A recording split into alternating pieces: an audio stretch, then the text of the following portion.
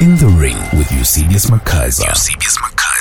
Why exactly is it so difficult to change our minds, and what will it take to cultivate a culture of learning to be more open to counter evidence as well as to counter argument? These are questions that I've been trying to think through over the last couple of months, particularly as I continue to watch the state of and quality of public debate online. And I asked Jacques Rousseau, who is a lecturer in critical thinking at the University of Cape Town, as well as my good friend and fellow broadcaster and writer, Redi Tlhabi, to engage this question with me. I think that whether or not we make progress dialectically on the key issues of the day, locally and internationally, will in no small part depend on whether or not we can cultivate certain intellectual virtues, and these include open-mindedness, as well as the ability to examine a viewpoint that you thought you were convinced by, but of course, perhaps new experiences or new encounters with evidence hitherto not shown to you might lead you to have a different point of view. Let's explore these issues. Do I struggle to change my mind? It's a very difficult one, Yubi, because I think very hard and deeply about my positions. I don't just arrive at a decision or a position. Of course, that doesn't mean that my instincts are not at play. I do have immediate and instinctive responses to things, but I think that I've trained myself to question myself, to reflect on what am I missing, what are my biases, and it's a safety. It's a safeguard. It's a safety thing for me because of the public work that I do. I never want to be caught out as someone who hasn't thought about something. So while I like that about myself and I'm not going to change it, that I reflect very hard and over, I go through various scenarios, what could possibly go wrong, what am I missing, and so on. So because the process of arriving at a position or a decision or an opinion doesn't just involve my instinct, but it involves thinking it through and questioning myself and putting the spotlight on my position and decision and subjecting it to scrutiny and putting it alongside contradictory views. By the time I decide on something, I may not have taken 10 months, even a day. I can go through that in a day. Because I've thought so hard about it, it's hard for me to just change my mind. I can't just change my mind after putting in all the work. However, there are moments where the evidence and the facts on the table overwhelm even that rigorous process. And so I find it very easy to change my mind when I'm presented with evidence. When someone I trust truly takes a bigoted view on something, I don't need to debate it. I change my mind about that aspect of their character. So it's hard to say yes or no. It is hard for me to change my mind because I put a lot of thought into making a decision. But it's also not hard because I respect evidence. When the evidence is overwhelming, I do indeed change my mind. So when have I ever changed my mind? And again, Yubi, I didn't rehearse this. I didn't even know this is how I'd answer, but I'll answer it. You know, when Helen Zille boycotted independent media in the Western Cape, I interviewed her and we had a fight on air. I remember even asking her, why are you so tender about this and this and that? And she went, I must ask you, really, why are you so tender? Some shit like that. But Helen was right, because what independent media ultimately became under Iqbal Survey, the political project, Helen saw it. She called it out. And I could say that she had the privilege of proximity as a premier. She knew what was going on, maybe. But she was right. And so I don't have to hold on to my criticism of her. And I choose her because she this example came to mind. Maybe it's the 10 babies, I don't know. It just came to mind. And in the interest of being authentic and sincere, that's what I put on the table for you. But I'm actually happy that that's the example that came to mind, because Helen is so unsavory lately, unhinged. It feels good for me to be able to say she was right on something and not be swayed by my antipathy or disagreement with her right now. So yeah, I don't struggle with that at all. Um, have I ever also changed my mind when it's been a test of my morals and my values and so on? I maybe it's those checks and balances that I assiduously apply and bring to the process, that I seldom regret positions that I have taken, but it doesn't mean that I've never not regretted positions that that I've taken. And I suppose the fallout from that is made up by the fact that I have no problem revisiting a situation and saying, I was wrong. I was wrong. I was wrong. But yeah, I do change my mind. I'm happy to change my mind when the argument is compelling, when the facts are there. I don't have a problem with that. But have I changed my mind at a very deep level? I don't know how deep you want to go, right? Christianity. Yeah, I grew up in the Catholic Church. It wasn't satisfying. I moved on to kind of a born again setting, and I changed my mind there. And then I became agnostic. And how did I arrive at that? It was through reading, observing the world, reading and observing the world. That's what saved me. But the dichotomy of being, I recently lost a friend who was a Catholic priest. I loved him so much, so much. And this experience predates him. I think I write about it in Endings and Beginnings as well, that being inside a church, particularly a Christian one, the hymns are familiar. I know every word. I know the scriptures, even far more than some people who call themselves Christians. I often tease my husband that he loves to sing hymns, but he doesn't know the words. I do. And it amuses him that I'm this, as he calls me, a heathen, but I'm agnostic. And I know all these things, and they stir my spirit. Why do I find belonging in a Catholic church? I grew up there. It's familiar. And when I go to funerals and weddings and the hymns and the scriptures, I do have a warmth inside. But I quickly remember why I changed my mind about all of this. And it was about the abuse of little boys by the church and the cover up.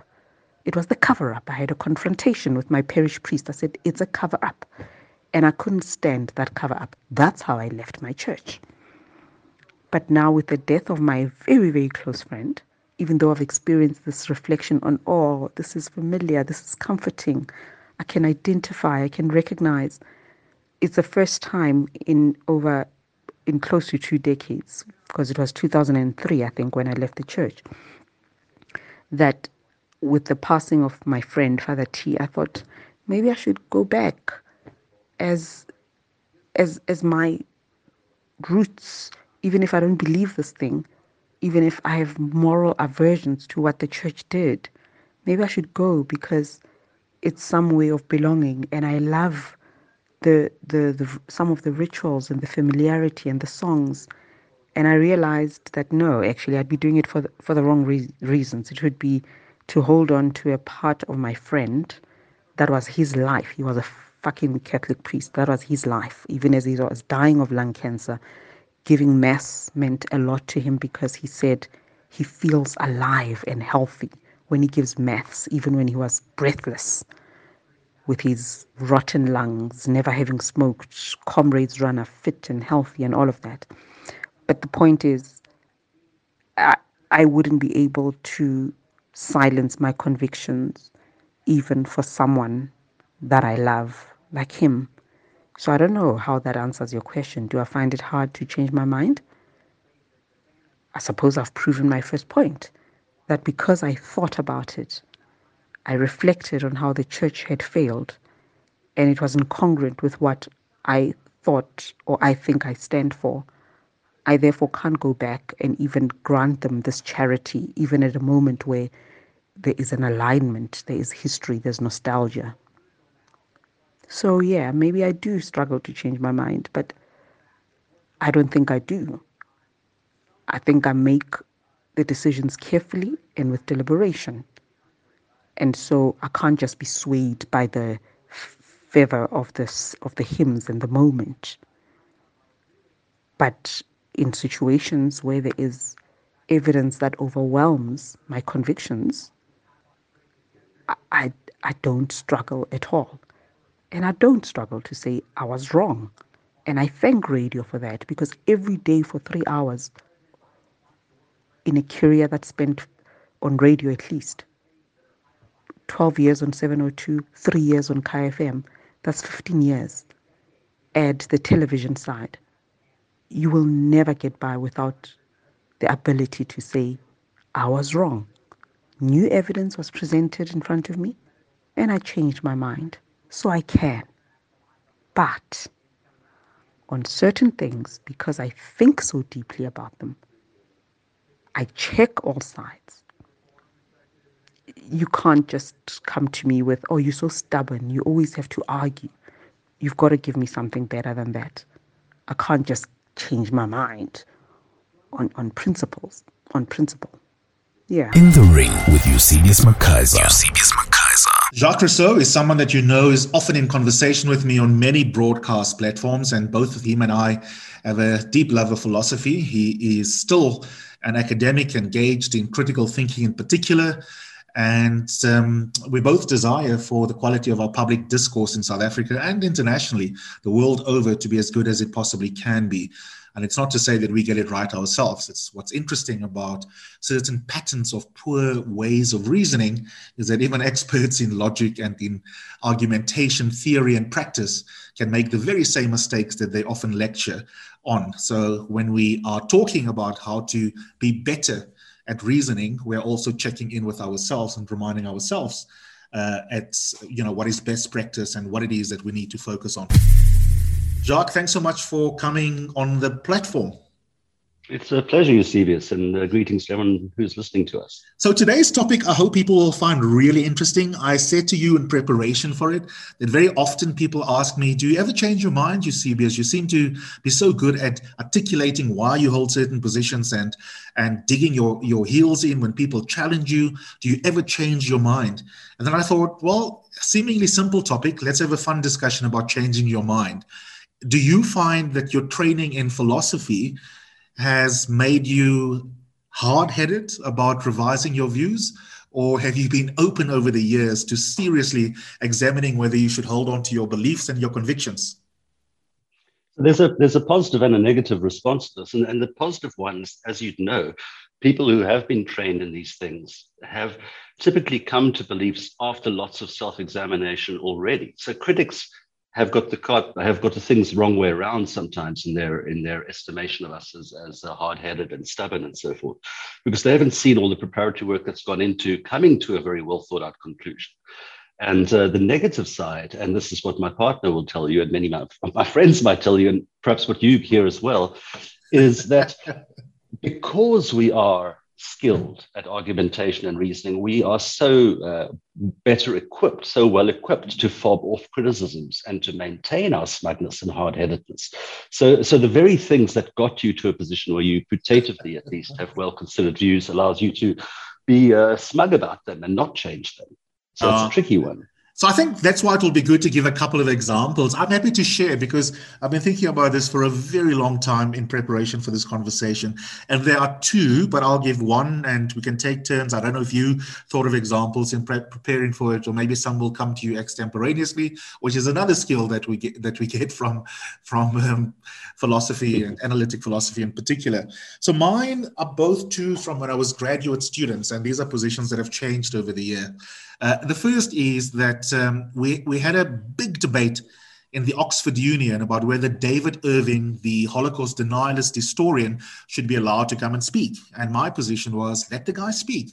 Of course, anti-Semitism is unacceptable. Of course, what he has to say is evidence insensitive, but the best way to deal with him intellectually and morally is to let him have the podium, let him speak for 5-7 minutes, and then to debunk the content of his speech and embarrass him intellectually, academically, and also morally and politically. And I would sever the opportunity to do exactly that. And many people were opposed to the Oxford Union inviting him, and they wanted him to be what we would now call no platformed, and the invitation to be revoked. And it was a big debate about whether or not that should be done. I think in retrospect that I was wrong, but I'm not sure whether now I think he shouldn't be invited. And it's interesting, Jacques, because sometimes we think about positions in binaries. Are you for or against? So two things for me happened. I no longer think that my view as a graduate student was obviously correct, but I'm also not sure whether the opposite view is correct. I now am genuinely uncertain. And the reason why I'm uncertain is because I think that there was a key part of my interlocutor's position that I did not take sufficiently seriously. And it was the following, that when someone speaks, even if you know you've got lined up good responses to the bullshit that they're about to speak, letting them speak the bullshit into the public space may still amount to triggering in the survivors of that horrific act or event or series of events, the Holocaust, traumatic memory and experiences. And you will simply be reinscribing a kind of violence that comes with the speech acts that this historian will be performing. Now, I don't know whether that is sufficient to not let the guy speak, but what I do know is that I don't think I gave due consideration to that factor. Yeah, that's a very good example, and one that I can relate to, having been the chair of the Academic Freedom Committee at UCT when we invited Fleming Rose, the person who was the cultural editor of Jyllands-Posten, as some listeners would know when they published those infamous cartoons of the Prophet. And the debates around there and my thinking around there certainly resonates with yours. But I'll cite a different but also tricky example to start off for myself. And I'd recall that we once tried to have a similar conversation on the radio. And one of the things interesting about changing one's mind is that my responses were deeply impersonal and theoretical when we had that previous conversation. They didn't engage with self-doubt. They engaged with intellectual ideas and doubting ideas rather than things to do with character and morality. And that's why I've appreciated the time in preparation for thinking about this, to think about things that are more personal. And the example is this. When I was younger, I changed my name. I changed the spelling of my surname from the Afrikaans spelling, Rossouw, to the French spelling. Now, of course, that was partly philosophical affectation. But the main reason was that I wanted to disassociate myself from Afrikanerdom and Afrikanerhood. Being a white South African, growing up in apartheid, knowing what the Nationalist Party did, and by extension, in my naive mind, what complicity and guilt Afrikaans people in particular, and of course white South Africans in particular, had, was something I wanted to be distanced from. Now, there's things we can talk about there in terms of white guilt, which I think there should be truckloads of, etc. We can talk about that, but the thing here for me is that in doing so, I went too far and rejected Afrikaans culture entirely, not just the political stuff. So I stopped thinking about Afrikaans as a viable source of good art or literature, of good analysis. I shunned it in a sense. And I had an interesting conversation about 5 years ago with an Afrikaans friend who took me to task for this and argued quite persuasively that I don't need to throw the baby out with the bathwater here, that I'm being reactionary and prejudiced in my attitude towards it. And I still can't say that I read Afrikaans poetry, but I certainly am not hostile. You do sing Koos Kombuis and gee jou hart aan die Hilbra when you are in the shower. Well, and that's the other curious thing, is that one of the artists who's died that struck me most deeply, maybe one of the, I mean, so many people have died over the last few years, but one of the ones that struck me most deeply was Johannes Kerkorrel, right? And so when that happened, it also dawned on me that, hold on, you really have a deep space in your heart, not that there's, I'm using the term metaphorically, for Afrikaans lyrics and artistry and whatever. So I was also just being inconsistent. So I was a courageous friend, and this is what we all require, said to me, hold on, you're performing an idea here, and it's not a well thought through one. It's not a motivated or reasonable one to hold. And can I ask you a question about feelings, which we often don't speak about as philosophers as well? How do you feel about having revised an aspect of your earlier self? And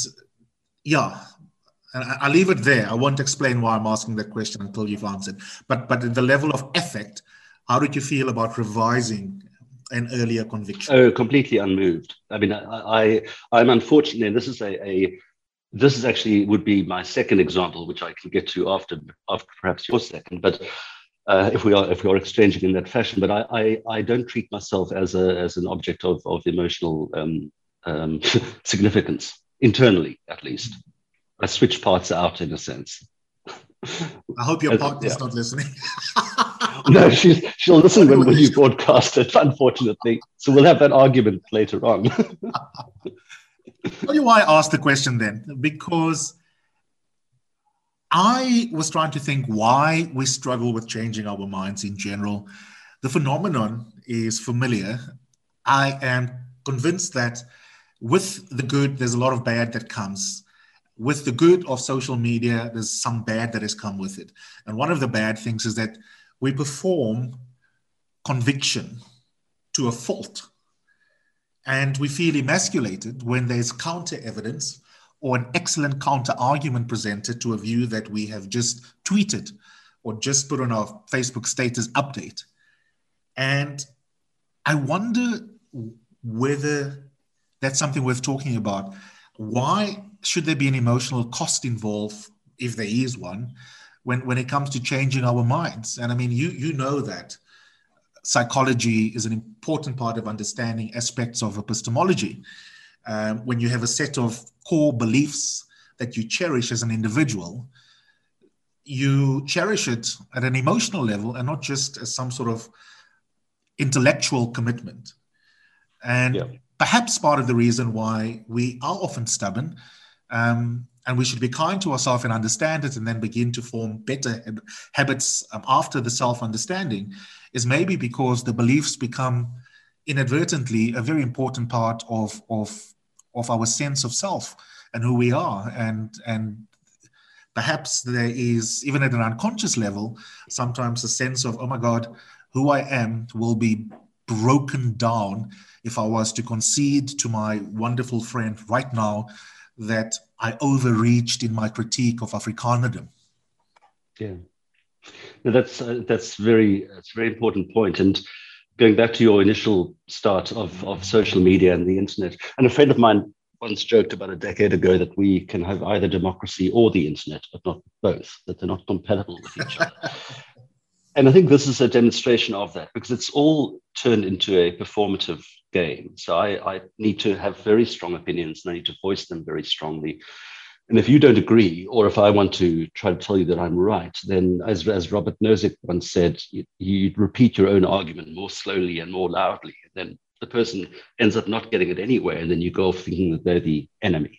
Yeah. Whereas by contrast, my view is that, and I don't always stick to this, we often fail, but my view is that there's far more virtue in epistemic humility, and that I think it is a good thing to revise one's views. And I have often failed at that, but I think that is a more important virtue to have in terms of epistemology than having strong opinions and blustering. I think that's right. And I think we'll come in the second part of the conversation to explain to non-philosophers what is the meaning of the phrase epistemic humility, because I think it is critical to where conversations break down, both in the blogosphere and also within the academy and within the political arena as well. And I think epistemic humility is precisely the answer to being hard-headed, but we better explain what we mean by that. The other example I had, Jacques, was a really interesting one involving an aspect of debate about religion, which is another subject area that is obviously an important part of the work and the thinking that you do as a philosopher. We had a debate in the Oxford Union as well about involving Bishop Gene Robinson, who was an Anglican bishop. And at the time, the debate was raging whether or not it is unacceptable for gay people to be barred from certain leadership positions, and in particular from becoming a bishop. And of course, he was a priest, but for some weird reason, there were some members within the Anglican community that thought that's fine, but there's sort of a ceiling to leadership if you are gay. You shouldn't be allowed to become a bishop. I can't remember the exact wording of the motion, but it was something to the effect of homosexuality should not be a bar to becoming a bishop. And obviously, Bishop Gene Robinson was on the proposing side of the motion, but I was the student speaker opposing it, and many of my gay friends were puzzled. A, why I would take that position, and secondly, why on earth would I take that position as a gay person in particular?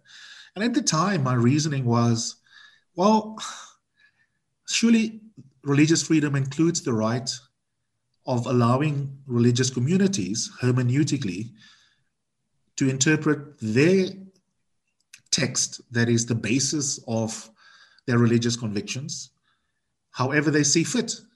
And the only way to decide that is not in a secular way, but to use the internal adjudication methods for interpreting scripture internally within your community as a religious community. And that is the authority that counts, and not what I think as an atheist or as an agnostic or as a Catholic for that matter. And if the relevant authoritative body within the Anglican community says the Anglican position is A, B, C, D, then that's it. I don't think we should interfere. What are the consequences for you as a gay person within that community? Leave. What on earth are you doing there? So that was my position. And I thought that it wasn't a homophobic position, that it struck a balance between respecting religious freedom and engaging fellow gay Christians on the importance of not allowing yourself to participate in praxis that show the middle finger to your wanting to be gay. I've changed my mind since then. And the reason I've changed my mind is that, again, as with the David Irving example, I think there's a key part of the other side's position that I did not take sufficient cognizance of. And it was the social role that church communities play in the life of members of the church.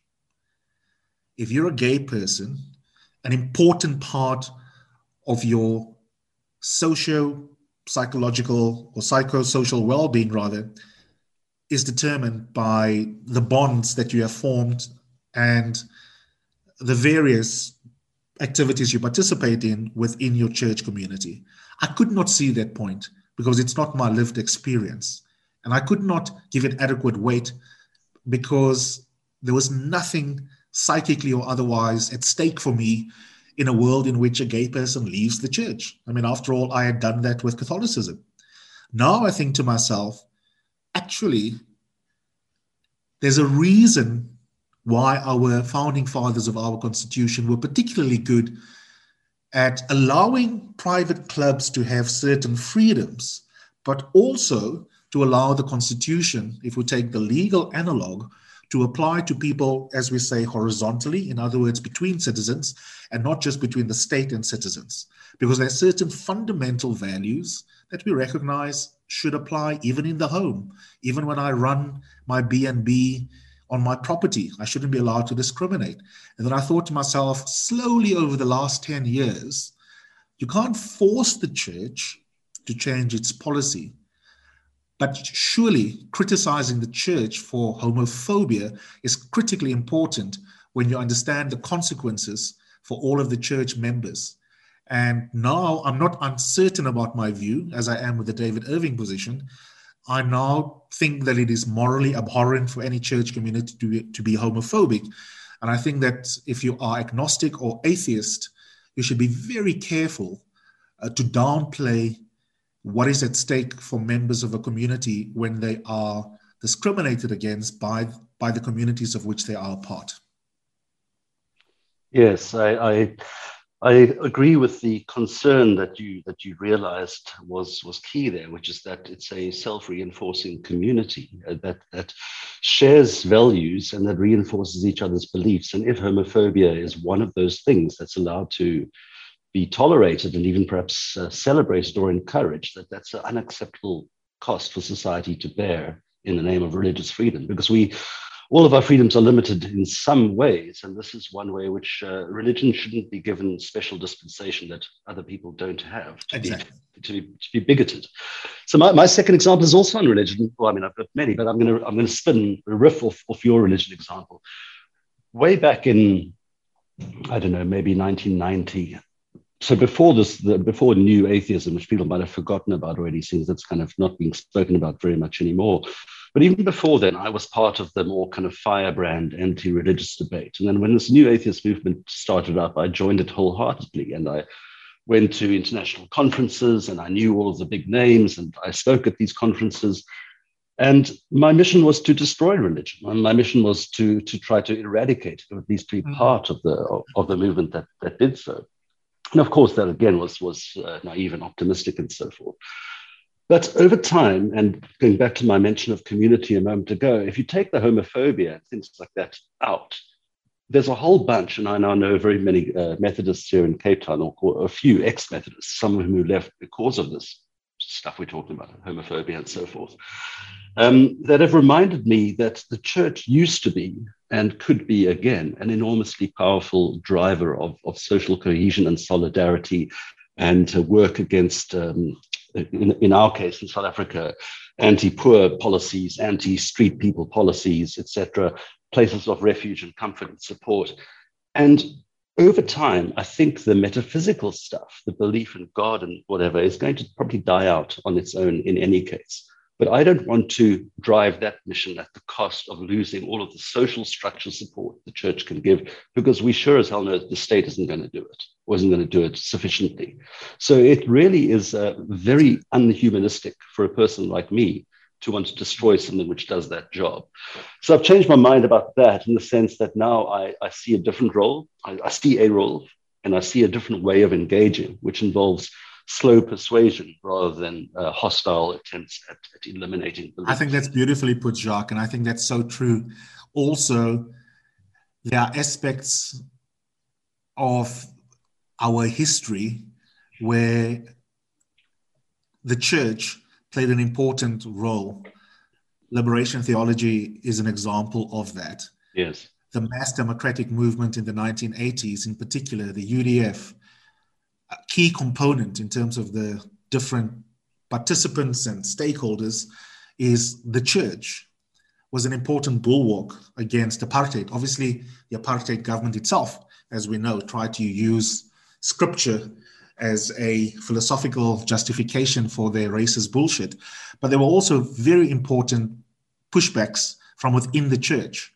And if you throw the baby out with the bathwater, to take your earlier phrase, you will be blind to historical truth about the role of many church leaders. So just like atheists can be a variety of things, bigoted, nasty, unkind, or you can be a great ally, supportive, progressive on certain questions. There's diversity within the church that I think those of us who are not religious need to recognize. The church can sometimes reinforce homophobia, but church communities can also, as you say, supplement key weaknesses in society and in the state. And I think that's really, really, really important to recognize. And the kind of revision that you're talking about there, I think is absolutely fantastic. Really, really, really important. You've mentioned a phrase that seems like a wonderful phrase to use at dinner tonight and impress your friends, provided you are all, of course, vaccinated. Otherwise, you should impress them over Zoom. And that is epistemic humility. What is it? It sounds impressive. So for people who don't know much or haven't read much philosophy, first to start, epistemology is the study of knowledge. What do we know? How do we persuade? How do we understand what's a good argument and a bad argument? What is good evidence? What is bad evidence? So epistemic is the description, is the adjective for that activity. No, I'm not adjective. Is my grammar failing me here? Is that an adjective? Anyway, the context in which you use it, yeah. Yeah, sure. And then humility, of course, everyone would know. I mean, that's being not being smug, not being arrogant, being receptive to correction and so forth. So here I'm talking about wandering through the world with an attitude of curiosity and the willingness to change one's mind about things. I mean, one of the problems we have as a species is that there's so much inertia in our beliefs. It doesn't just require smugness, right? It's also a lack of curiosity that's a problem. So I would encourage both of those to be parts of one's intellectual toolkit, to A, be curious, and then B, have this humility whereby one is open to changing one's mind. I'm thinking aloud, so the burden is a burden for you and for me. It's not only for you. How do we cultivate epistemic humility if we have been in debate clubs, if we have been on Twitter and involved in tours where we know we were insincere in hanging on to a position after 20 tweets when counter evidence has been given? In other words, we listening to the podcast now, we might recognize, I really was being hard-headed last night when I was debating Jacques on Twitter. Of course he was right, but I'm not going to say so. I'm not going to eat humble pie. What can we do to practice epistemic humility when there are so many disincentives to be intellectually honest? And it mightn't seem like it, but here's an example of a disincentive. I once had to put down a DAMP who's a favorite critic of mine, and I actually respect him intellectually, at a at a book festival, whose question was, "You're saying this now, but let me quote you back 5 years ago." Of course, I was chuffed that he keeps tabs on me, which means that he respects me more than he's letting on. But my response was very simple, and for good measure, because they hate race, I threw in race. In that context, rhetorically, it wasn't necessary for the point I was making, but the point I was making was, typically when we study dead white men's thought, this was a white guy, we talk about the earlier Jacques Rousseau and the later Jacques Rousseau, and how wonderful it is that there was a turn in his convictions on this question, because he was open to the evidence. He had new experiences. He read someone who made him think, oh my God, my teachers were wrong to tell me that Derrida should never, ever be taken seriously. And so quoting my anti-Derrida writings from when I was 20 is not embarrassing me in public. All you are demonstrating is that I actually am humble enough to revise my views.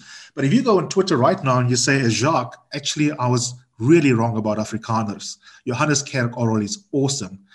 You risk someone saying, you turncoat. Yes, there's a certain Afrikaans prominent voice on Twitter who is also likes to think of himself as French, who repeatedly over the years calls me a turncoat. And he does it in French sometimes, which I can't speak, right? So I have to say to my partner, can you please translate this for me? What is the insult today? Anyway, to answer your question, and the virtue of epistemic humility, people, I think, need to realize hinges or rests on a prior virtue. And that prior virtue, and this is perhaps the thing that people should think about first, is that it requires us to recognize that humanity is a collective action problem. What we do affects everybody else's welfare. What they do affects our welfare. And treating us as a group of enemy combatants is not a good solution for any kind of future social harmony, to resolve any problems that come up, keeping kind of like emissaries. We're going out as emissaries into a world, and we need to be emissaries for compassion and reason and so forth. And you do that not by picking fights. And on a practical level, the Twitter sort of exchanges you're talking about, I think those of us who care about the things that you and I do should actually take on a greater responsibility of praising people who change their minds publicly, whether we care about the topic or not. And even if they've changed their mind to something we don't agree with, to just call it out and say, look, there's an example of somebody doing what we should all be doing. That's a very good point, actually. I think that's a very good point, because then we reinforce the fact that it's acceptable. Yes. I mean, it's more than acceptable, but in terms of baby steps, that it's acceptable to change your mind. I mean, of course, it's more than that. It's as you say, it's virtuous intellectually to reconsider if the evidence changes. And I think that's really, really important.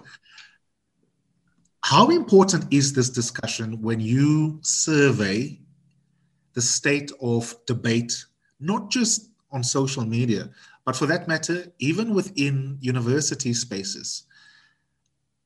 Is it a small problem or big problem, our inability to open ourselves up to counter evidence, new experiences, and re-examining in the light of new readings, new evidence, new colleagues that we meet that specialize in different strands than ourselves? I remember when excellent Tom Martin arrived at Rhodes University, and that's a good example of when it worked. Although no one in the Department of Philosophy was explicitly anti-continental philosophy in the silly analytical continental distinction, Tom was just such a beautiful, literally and figuratively, ambassador for French philosophy in particular. And so you suddenly found yourself open up to questions of being, existence, meaning, all of these things that traditionally you would have thought they're not important, or Afrikaans departments do it. If you want to be asking those questions, go to Stellenbosch or to Rao, kind of thing. How much of a problem is it that we have these, as another philosopher that that I like, Lewis Gordon, puts it, that we have a decadent obsession with our preferred disciplines. And I think we can use non-philosophical versions of that we are quite decadent in holding on to our general convictions, social, political, and otherwise. I think it's a much bigger problem than far too many people realize. I teach over 1,500 first-year students a year, and I've done so for the last 25. So I've been able to see, and now remember, these are meant to be amongst the most intellectually, leaving aside questions about access and bars to access and all of those things, which are not trivial questions. I don't mean to say that, but leaving that confounder aside, I've seen the evolution of this. And students are now actively hostile towards thought. I read my course evaluations last week at the end of the semester, and I even had a student telling me that my course was evil. Literally, the word he used, it was evil because it made him think and question things that he doesn't feel he has any obligation or need to think about. It was a really distressing comment to read because of what it said about students and what they expect when they come to university. We are simple people. I'm looking at the note now. We are simple people. It's another one of his quotes. And he doesn't want that to be disrupted. I did not form in my mother's womb just to struggle with difficulty in courses. So that's, that was, I know it's not a, yes. Wow. So that's not a representative sample, of course, but I see that tendency. And the problem is, I was saying to one of my colleagues, the problem is that it used to be, or not the problem, but an additional problem, is that it used to be the least prepared students who would be more inclined to this hostility to reasoning and thought. It's now the same for the top end privileged students. And those are separate issues, I know, but for the most privileged students and for the least, because the most privileged students are now just so smug and arrogant that they also don't do any thinking. They're also hostile to thought. So we're being squeezed from both sides, and nobody, in a sense, cares about the topic we're talking about today. So I'm very pessimistic. I think we're at a serious crisis point with regard to the human project. And COVID-19 I'm hoping is going to be the alternative to the kind of nuclear winter or alien invasion that I thought might be the thing we need to save us and to make us realize that humanity is the shared collective action problem I was talking about, because we're drifting in the wrong direction. And it's not just social media that shows us this. It's the quality of analysis. It's the quality of students, mine and other people's students. So it really is a significant problem. Last question. I'll give you 2 minutes max for it. Why, in the face of that trend, both in the public space as well as within academia, why do you persist with your work other than wanting to opt out of unemployment? Yeah, I actually no longer have a good answer for that. I keep trying to play the long game and be optimistic, but to be honest, there are often days now where I do it because it's what I do rather than because I believe it can have any effect. And I'm sorry to make my final comment so disheartening, and disheartens me to think these things. But I do it when I feel when it's a good day. I do it because I think it can make a difference. And those days are becoming more and more infrequent, unfortunately.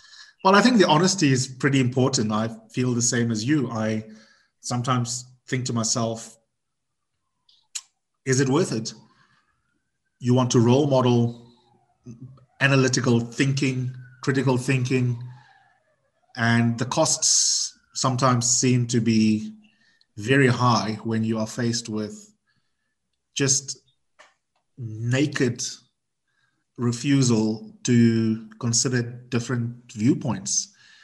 And it does raise the question of, what reason do you have to continue? So I grapple with that as well as a writer and as a broadcaster. But for the moment, we sort of go along and see how it plays out. But I think the skepticism, sadly, is justified. On that very melancholic note, thank you so much for coming to the platform. Thank you, Eusebius. And then let's just appeal to others who can join the fight to do so, because the burden shared is, of course, a much easier one to bear and more effective combating of these things. In the Ring with Eusebius Makaisa.